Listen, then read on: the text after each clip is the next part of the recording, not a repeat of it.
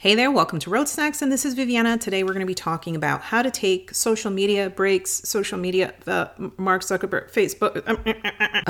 I feel like this is like the ongoing conversation that's going on in my head. Like, I'm going to take a social media break. I'm going to do it. And then I'm like, oh shit, I'm running a business. But do I need social media? All right, I think I have found a solution and I want to share this with all of you.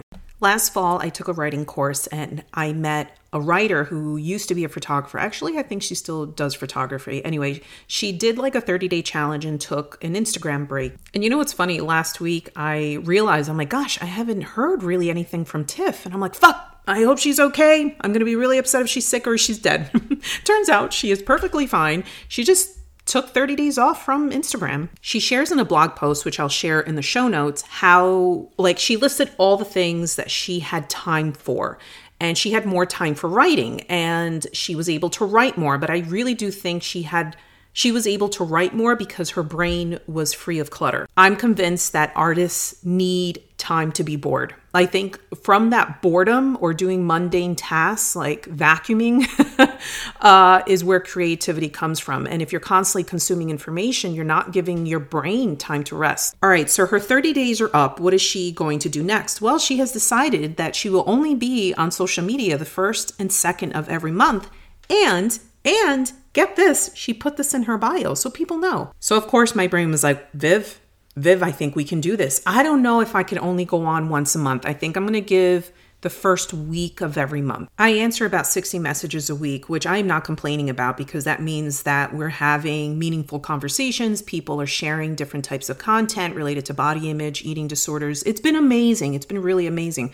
But homegirl is fucking burnt out. My brain is fried by the end of the week. And I had been stepping away from Instagram on the weekends, but it's just not enough. So I think what I'm going to do, and if it works out, I will keep everyone updated. I'll do an episode here just talking about what worked, what didn't work.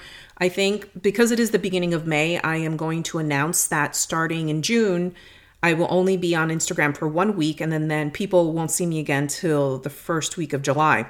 And so from there, people can decide that if they want to still stay connected to the content that I'm producing and the conversations that I'm having, that they can sign up for my newsletter or they can listen to these podcast episodes. I am also going to put it in my bio just like Tiff did, and I'm going to just put in there, I'm on Instagram first week of the month. And if you need to contact me, folks can, if they really need to reach me, they can reach me via email. And if they know me personally, then they can just send me a text. I don't really get inquiries through Instagram. Instagram is just really a platform for potential clients to kind of see what I'm about, what is my work about, what is my messaging. If you decide to do something similar or there's something that you've put in place in your life to separate yourself from Instagram, please share with me because I'd love to share with everyone else.